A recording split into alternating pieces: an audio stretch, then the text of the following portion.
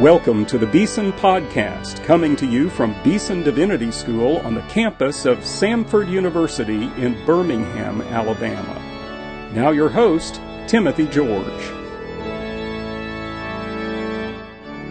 Welcome to the preaching series on the Beeson Podcast. Dr. Smith and I enjoy the opportunity of introducing you to some of the great voices in the contemporary pulpit. And today we have the privilege of sharing with you a wonderful sermon by our friend Dr. Bryan Chapell. Dr. Chapell is the president and professor of practical theology at Covenant Theological Seminary in St. Louis. He has a background in rhetoric. He's a renowned author, perhaps one of the most popular textbooks on preaching that is in the field today, Christ-Centered Preaching. The sermon we're going to listen to today was delivered at Southern Baptist Theological Seminary in Louisville, Kentucky, as a part of the renowned E.Y. Mullins Lectures on Biblical Preaching. Dr. Smith, I think you were there when this sermon was preached by Dr. Chapell. Tell us what we're going to listen to today, this sermon called Repentance That Sings.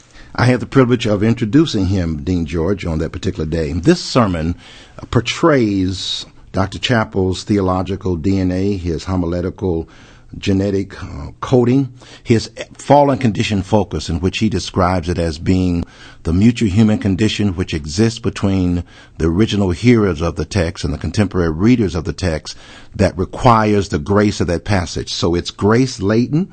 It is his attempt to give us the marks of repentance. He really redefines repentance in that he says it is not just the turning away from our works, but the turning to the righteous works of Christ. It's interesting how he starts in the world and then moves the reader to the Word. So he opened up by giving 3 illustrations about things not to do in terms of emulating 3 baseball players. Luis Tiant of the Boston Red Sox, Fernando Valenzuela of the Los Angeles Dodgers, and Dwight Gooden of the New York Mets. And he says, don't emulate them in terms of their wind-up. And then he moves into the text and says, don't emulate the rich young ruler, because he had a tainted perspective of what righteousness was and what repentance was. It's really an attempt to provide corrective surgery when it comes to the image of God. That, as he says, God is not angry with us in terms of our returning to Him. He receives us in terms of our repentance and our rebelliousness when we come to Him in repentance. I do appreciate the fact that he has a highly Christological approach in his message and shows how God in Christ loves us as God loved the rich young ruler, loved him even though the rich young ruler thought the price was too high to lay down his cross and follow Jesus Christ. He gives us a very poignant statement from John Calhoun, a Puritan, who says, not only must we see our own sin, but we must see the evil of our righteousness. What a statement to make to seminary professors and students and staff, to remind us that we still, as children of God, need to understand that it is not works, but it is His righteous works that makes us acceptable unto God. Now, this is a remarkable sermon, Dr. Smith. He brings together here 2 concepts that you don't often associate, repentance and singing. Exactly. You think about repentance and tears and crying. Right. But he shows that true repentance leads to joy. Right. So listen for the end of this sermon. It'll lift you up. Repentance That Sings, Dr. Bryan Chapell. Would you look in your Bibles this morning at Mark the 10th chapter? Mark chapter 10, as we'll be reading verses 17 through 22. As you're turning, let me thank the entire community for my welcome and the good time that I have had, really special time with you. Dr. Robert Smith has been such a wonderful host. I so much thank him for his friendship and escort through the several days here. And again, Dr. Al Mohler, other friends that I have met here, but I particularly cherish the way in which he shares with me his own heart for the Lord's work here, and as you reflect that. As you look at Mark 10, verses 17 through 22, my purpose is really to follow on some of the ideas that I spoke on from Romans 12 the other day. If by viewing God's mercy, we are made able to test and approve what God's will is, His good, pleasing, and perfect will, that is calling for that transforming work of God in us. Transformation begins with an act of repentance. And I want to talk to you today about repentance as it is motivated by that grace of the Lord Jesus Christ. Now, this passage to which I ask you to turn may seem to be a poor one on which to speak of repentance. For what we see here is a man who does not repent.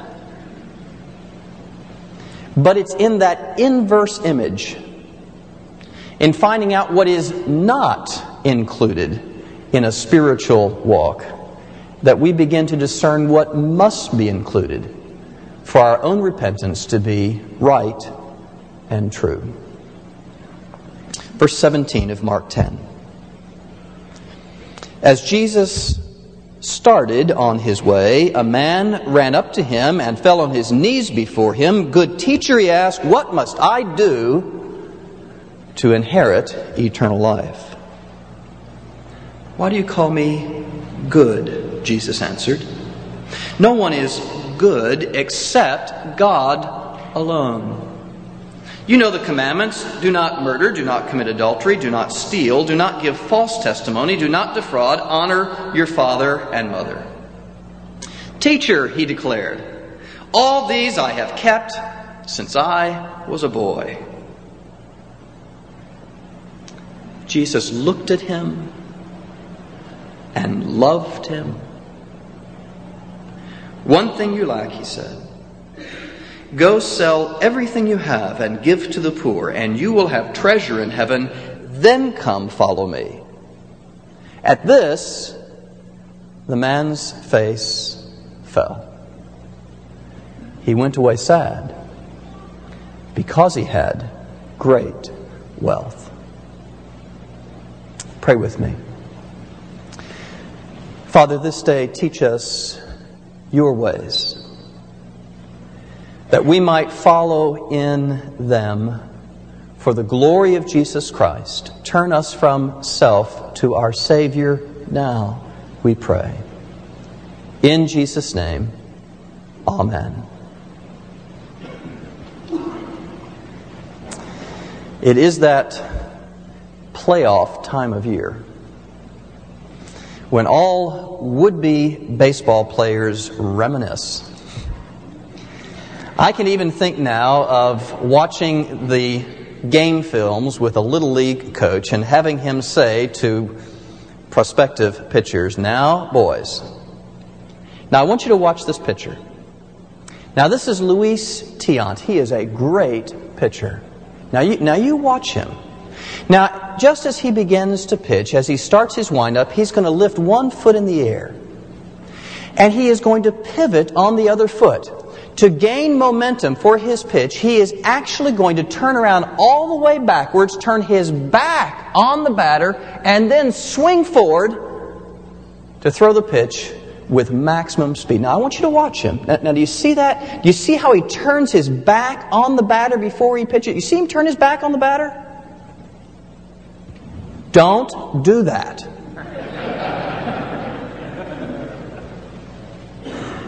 Now watch Fernando Valenzuela. Now this is someone else. Now this is a great pitcher. Now I want you to watch Fernando Valenzuela. Now watch him. Now he's got a straight eye on the catcher's mitt delivery. Now you see how he'll just get ready to pitch. Now, but right at the apex of his pitch, where he's right at the very top of his windup, he's actually going to look up in the air, throw his eyes back in his head, away from the plate, and then throw the pitch. Now watch him. You see how he takes his eyes off the mitt? You see how he puts his eyes right up, looks straight up in the air, rolls his eyes back? You see how he does that? Don't do that. Now this is Dwight Gooden. Now I want you to watch him. Now this windup is just picture perfect. Now watch him. Now he will keep his eyes on the mitt. It's straight ahead, heads up, kicks toward the plate, not anywhere else. You see that? You see how he just strives to be perfect? You see how in every pitch he strives to have an absolutely perfect wind-up.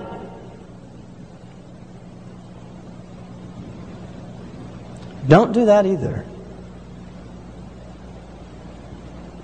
Because if you strive to be perfect, it will eat a hole in your soul that you may try to fill with cocaine, like Dwight Gooden did. What you have in front of you in this encounter with Jesus is a virtual major leaguer of religious performance. A rich young ruler who is striving to be perfect in every way, who thinks by his religious performance he is going to make himself right before God. And Jesus, through ways that candidly trouble us, points to him and to us and says, if you think it's by your religious performance and your perfections that you will be right before God, you are wrong. Do not do that. You must repent. For us in such a place where we are so concerned by our strenuous religious duties, what we do so meticulously and so carefully and so committedly, there is such a great temptation to believe that it's what we do that's making us right with God. We must hear these words, lest in our major league religious performances, we also forget. We must repent. What is lacking in the repentance of this young man begins to be revealed by a certain convergence of religious truths that Jesus will make plain. First, reminding us that what repentance requires is a loathing of sin's evil. The way in which that begins to be revealed to the rich young ruler is in the rather startling response to his salutation. The rich young ruler in verse 17 comes up to Jesus and says, "Good teacher, what must I do to inherit eternal life?" And Jesus says, "Why do you call me good? Only God is good. God alone. What must be perceived first for true repentance is the holiness of God. He alone is good. He is high and lifted up, the exalted one, the one who is separate from earth's impurity. He alone is good. It's the beginning, this understanding of the holiness of God toward our repentance. Some of you are aware of that Promise Keepers movement that had its own clergy time at the Georgia Dome this past February, where 45,000 pastors, ministers of the gospel, gathered.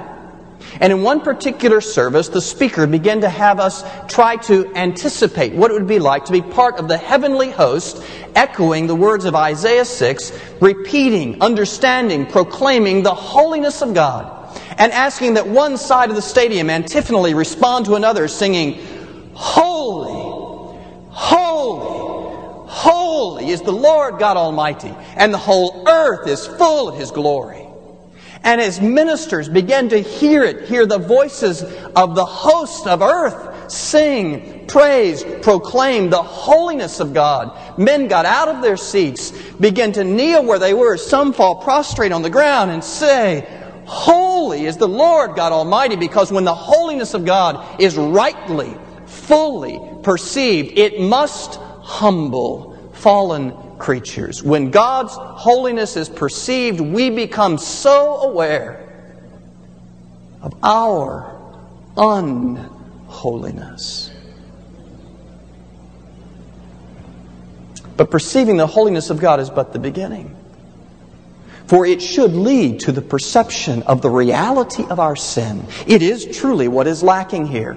And Jesus knows it. And so He begins to address the rich young ruler in ways that are in some dimensions preposterous.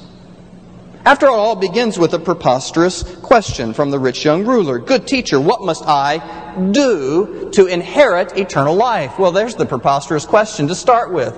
You don't do anything to inherit something. You inherit as a result of your birth and what someone else has done. Which is, of course, a very vital spiritual truth. But to the question, Jesus responds equally preposterously. What must I do to inherit eternal life? Jesus says, verse 19, you know the commandments. Do not murder, do not commit adultery, do not steal, etc. Now be honest. You read these words and you thought, well, I think Jesus maybe should have stayed in seminary a little longer. Why, it sure looks like work salvation to me. What do I do to inherit eternal life? Well, just be really good. Did Jesus think that our works would save us? You may remember verse 17 as the passage began, as Jesus started on His way. Here we are in the middle of a book, and it's a reference to starting on the way somewhere. Well, where's He going? What's the start of what? Look at verse 33. Jesus said, we are going up to Jerusalem. And the Son of Man will be betrayed to the chief priests and the teachers of the law. They will condemn Him to death and will hand Him over to the Gentiles, who will mock Him and spit on Him, flog Him and kill Him. 3 days later He will rise. Did Jesus think that our works would save us? No.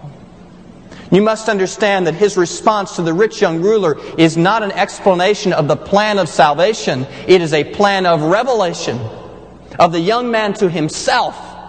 You must understand, as it were, the reality of your sin. But the young man, of course, will not see it, will not say it, recognize what he does say. Jesus has just said, be really good. And the man responds, verse 20, Teacher, all these things I have done since I was a boy. Did you hear it? What did Jesus just get through saying? Only God is good. And 2 seconds later, what does the rich young ruler say? Me too. In saying as much, he breaks the very first commandment. Thou shalt have no other gods. This, as it were, is the worst blasphemy that a Jew could utter.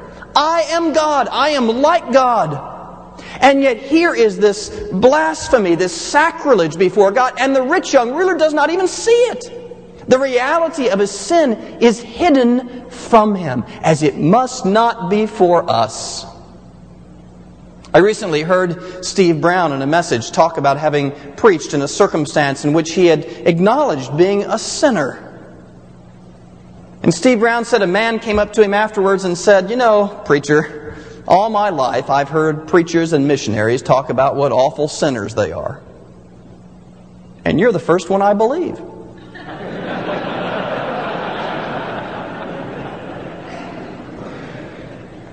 Because you believe it.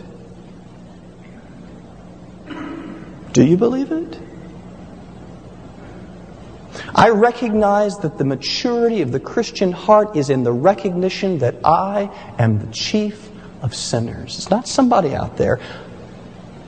I have to say this carefully, but I mean it. We must, each of us, say in the seriousness and honesty of our own hearts that I am the worst sinner I know. By that, I don't mean that I've committed the most heinous crimes I know. But given my privilege and my background and my understanding of the Lord and all that God has done for me that I know of, my sin is a greater betrayal of my Savior than those who act in ignorance and spiritual destitution. I must know that about myself, as you must know. I must be willing and able to say before God, God, forgive me, a sinner. I recognize my betrayal of your Son. God, forgive me. And perhaps it's our inability really to see that requires Jesus to speak as He does. Not just having the rich young ruler see the reality of his sin, but ultimately even the evil of his righteousness. So by comparison against what he thinks is righteous, he will begin perhaps to see the evil of his sin. The evil of his righteousness is revealed in what Jesus says to him also. Verse 21, the rich young ruler has just said, I've been very good, like God. And Jesus looked at him and loved him. He said, well, there's just one thing you lack. Just one thing. Go sell everything. And then give it to the poor, and then come follow me. Now you must understand what the reaction of the rich young ruler must have been. What do you mean one thing? That is everything. But what does it mean?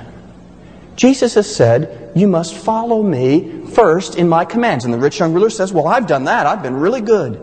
And Jesus said, well, there's just a little more needed then. Go sell it all. Oh, and by the way, then give it all away. Oh, and just one more little thing. Then come follow me. And if he does follow, where will he go? But to observe a cross on a hill where the Savior will die, and to be made very sure that it's nothing he does that makes him right with God. All his righteousness is not enough. All of it, even the righteousness, falls short.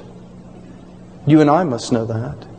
For our tendency is to believe that it is our righteousness that makes us right with God. If I can just give enough of it, improve the quality of it enough, that's what will make me right with God. It will not.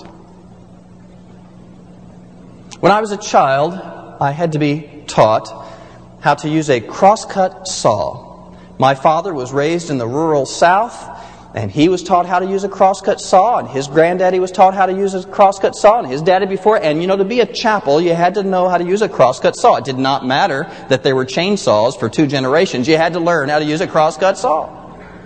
And I can remember one crisp winter morning using a crosscut saw, and we were tearing into a big log, and as we were getting into it, it was rotten on the inside. So as we just got a little bit into the log, it split off the cutting frame and fell onto the ground, and then sheared along the rotten face of the log. And to my childish imagination, I looked at that broken, rotten log, and it looked kind of like a horse's head. And so I collected it. I took it home.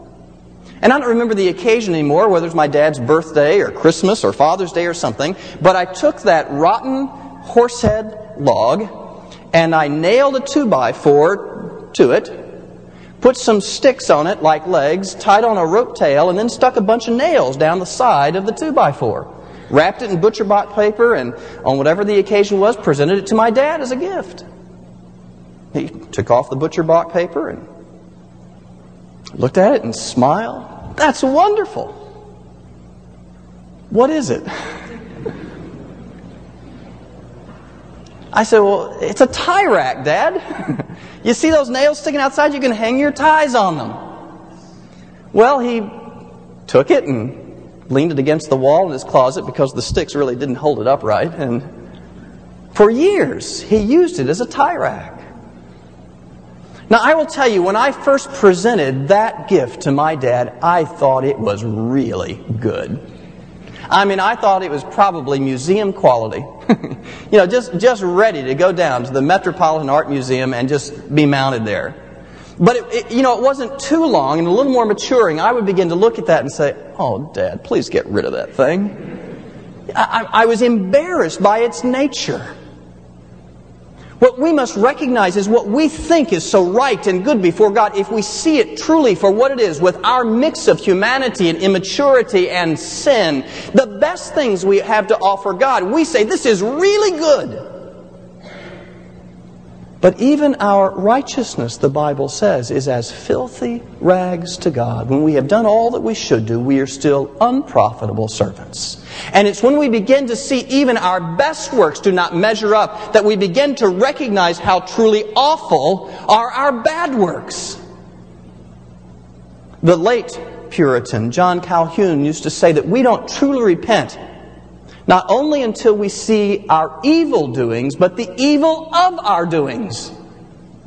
that nothing measures up, that I begin truly to perceive in my best works is nothing that would make me right before God. I begin to sense the evil and the malignancy of my sin, and I begin to loathe it as I properly should before God. It is the beginning of repentance, to truly loathe the sin that characterizes me, and more I see it does characterize me. But that just leads to another step. I begin now to long for sin's cure. If I'm loathing the evil, I want to be rid of it. And so I, as a mark of repentance, begin to desire confession. Like having poison in me that I want to spew out of my mouth. I want to get rid of it. When God's Spirit is truly working repentance in our hearts, we want to confess. We long for it. Jonathan Edwards, during the Great Awakening, was presiding over a great prayer meeting one time. 800 men gathered to pray in a period of revival. The women were gathered in another prayer meeting. And at one point, a message came from a woman in the other prayer meeting to the men in this prayer meeting of which Jonathan Edwards was presiding. And she, in her note, described her husband. A man who, in spiritual pride, had become cruel and harsh and insensitive to his family. And she began to plead in this note for the men of the assembly to pray for her husband that God's Spirit might come and break him. But as Jonathan Edwards read the note and thought of who was writing, he began to think that perhaps the man who was being described in the note might actually be in the prayer meeting with them. And so he read the notice out loud to these 800 men gathered, and then made the awful request: if you know who you are, would you raise your hand and let us pray for you? And at that moment of the Spirit, 300 men raised their hands. Because when the Spirit is working in our hearts, we long to confess, to be rid of the poison of the sin. We want, we long, we have to come to God. It is a desiring for confession, but it is also a desiring for grace. Because if I recognize it is not my sin, it is not my goodness that can make me right before God, I've got to look for another goodness. That we have to say. I will tell you, it is evangelical circles that often make a wrong move when it comes to describing what repentance is. We rightly go back to the language origins and talk about a word like the Hebrew shuv, repentance, meaning to turn. But what we often begin to describe repentance as is a turning from bad things to better works. Listen, repentance is not turning from one category of works to another category of works. We've already said, what are our best works? They're still filth before God. Repentance, as it were, and must be, is only a turning from our works to God's work alone. I must turn to Him. My heart and my flesh cry out for the living God. Create in me a clean spirit. You must do the work. I am not depending on my works righteousness, my goodness, my right thoughts even. I am humbled before God and I plead for grace. Repentance is not so much a doing as a depending. I depend now on a work beyond my own. I turn to God and I say, God, you must fill me, you must correct me, you must cleanse me. You alone are my hope.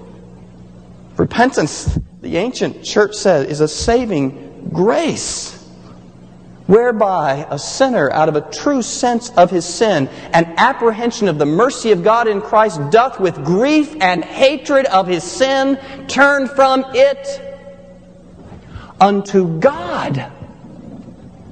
Surely now, with full purpose of and endeavor after new obedience. Obedience is the fruit of repentance, but obedience is not repentance itself. It is not good works that make us right. It is a turning away from self. It is a posture of absolute humility before God that said, I offer you nothing but my own contrition. And when that is our repentance, then what we ultimately recognize as the sign of repentance is not just a loathing of sin, nor even a longing for its cure, but a loving of the Savior. We get that loving of the Savior by being able to delight first in His vision. Verse 21 is precious to us. The rich young ruler has just blasphemed God, and Jesus looked at him and loved him. Jesus knew the worst about him, and He would love him. I need to know that, and you need to know that. The wording of Romans 2:4, it is the kindness of God that leads to repentance. That He would know the worst about us and still delight, as it were, to shed His grace upon us, would still delight to have us come. You must hear me. I know it can be wrongly said and oversaid. God may be angry at your rebellion, but He is never angry at your return. And it is that knowledge that makes you want to return. That you have perceived rightly the wonder of the grace and the love and the mercy of God. So now, even when you feel you have wandered away, that God would never receive you, that you are willing to turn back because you know of His mercy and of His love and His grace. It's the kindness of God that will pull you back, and other sinners too. What will you preach? What will you say? Will you tell them of a God who delights to show mercy, because it is what will make them turn from their sin to seek the God who is so merciful? If He is but the ogre in the sky, ready to get them when they step out of line, who wants to go back to that God?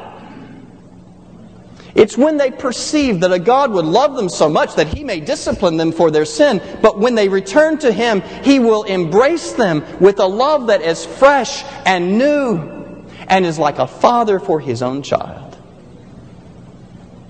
We delight in His vision. But when we do so, repentance is marked by a delight in His path. That we do want to follow Him now. Jesus said, "Come, follow me." Now, if I really delight in the love of Jesus, if I see all He is and the wonder of it, that's not a hard thing. I can remember my first real date with my wife. I can picture it now. You know, the long blonde hair and the red sweater, and it was a fall morning like this, a little bit further, so the leaves were turning, and we were out in this little Victorian village, and she said, "Would you like to walk with me?" And I said, "You bet."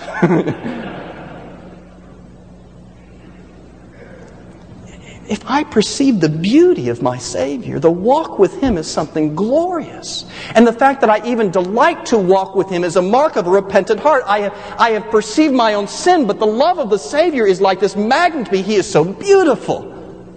Why would He lead me somewhere where it would not be a delight now to go? I'll follow Him. I'll do what He asks, because in His path there is delight to be with Him. And ultimately that's the final mark of repentance. It is just delight. I know we look at this last verse and struggle a bit. The man's face fell. He went away sad. Verse 22, because he had great wealth. You say, well, why was he sad? He still had the great wealth. Because he didn't have repentance. Because the lack of repentance was depriving him of joy. Do you understand that? When I know that I am freed of sin and can walk with the Savior, the Prince of the universe, I can be with Him and walk with Him, that now is delight. And I must recognize that. In your ears, what does repentance sound like? I think so often what we think of is only the immature or even the beginnings of repentance. We think of groaning and groveling, of grinding teeth and weary resolve. But what does repentance really sound like? When it has completed its work, it sounds like joy. It is singing. The psalmist says, "The bones that you have crushed now rejoice. Cleanse me of my guilt, and my tongue will sing." Repentance that is mature is delight in the work, the grace, and the glory of God in my life. If we could see the spiritual dimensions of our lives as clearly as we can see the physical dimensions, we would have no question what repentance looks like and sounds like. On our campus last spring, there was a young couple that had a new baby. And just hours after it was born, the mother was nursing her new baby, and the baby turned blue. Something terribly wrong. She began to cry out to the nurses, "Please, somebody come! Please, somebody come and help me with my baby!" And the nurses rushed in, and they took the child in all of its hurt and destitution to where it could receive help. And now the young mother and her husband and other seminary students began to gather in the hospital room and to pray and to plead with God. "Oh God, please help. This is beyond us. We can't fix this. Please, God, you must do something." And after hours, the doctors came back and they said, "Joel Daniel will be fine." And then those in the room sang, "Praise God, from whom all blessings flow." Oh, it was not hard to praise God then. Why should it be hard for us in repentance? That we have perceived the wrong spiritually. Oh, God, this is so awful. This is me. This is my life. And it's my sin. And I recognize the awfulness of it. Oh, God, please fix this. I can't. There is not enough goodness in me. I cannot fix it. Please, your grace must take care of it. And when we plead out to Him in contrition and as His cure only, what does He say? "But I have made it right." So what must our hearts do? But express the repentance that sings. Praise God, from whom all blessings flow. He has forgiven me and made me whole. Praise God. In Jesus' name, amen.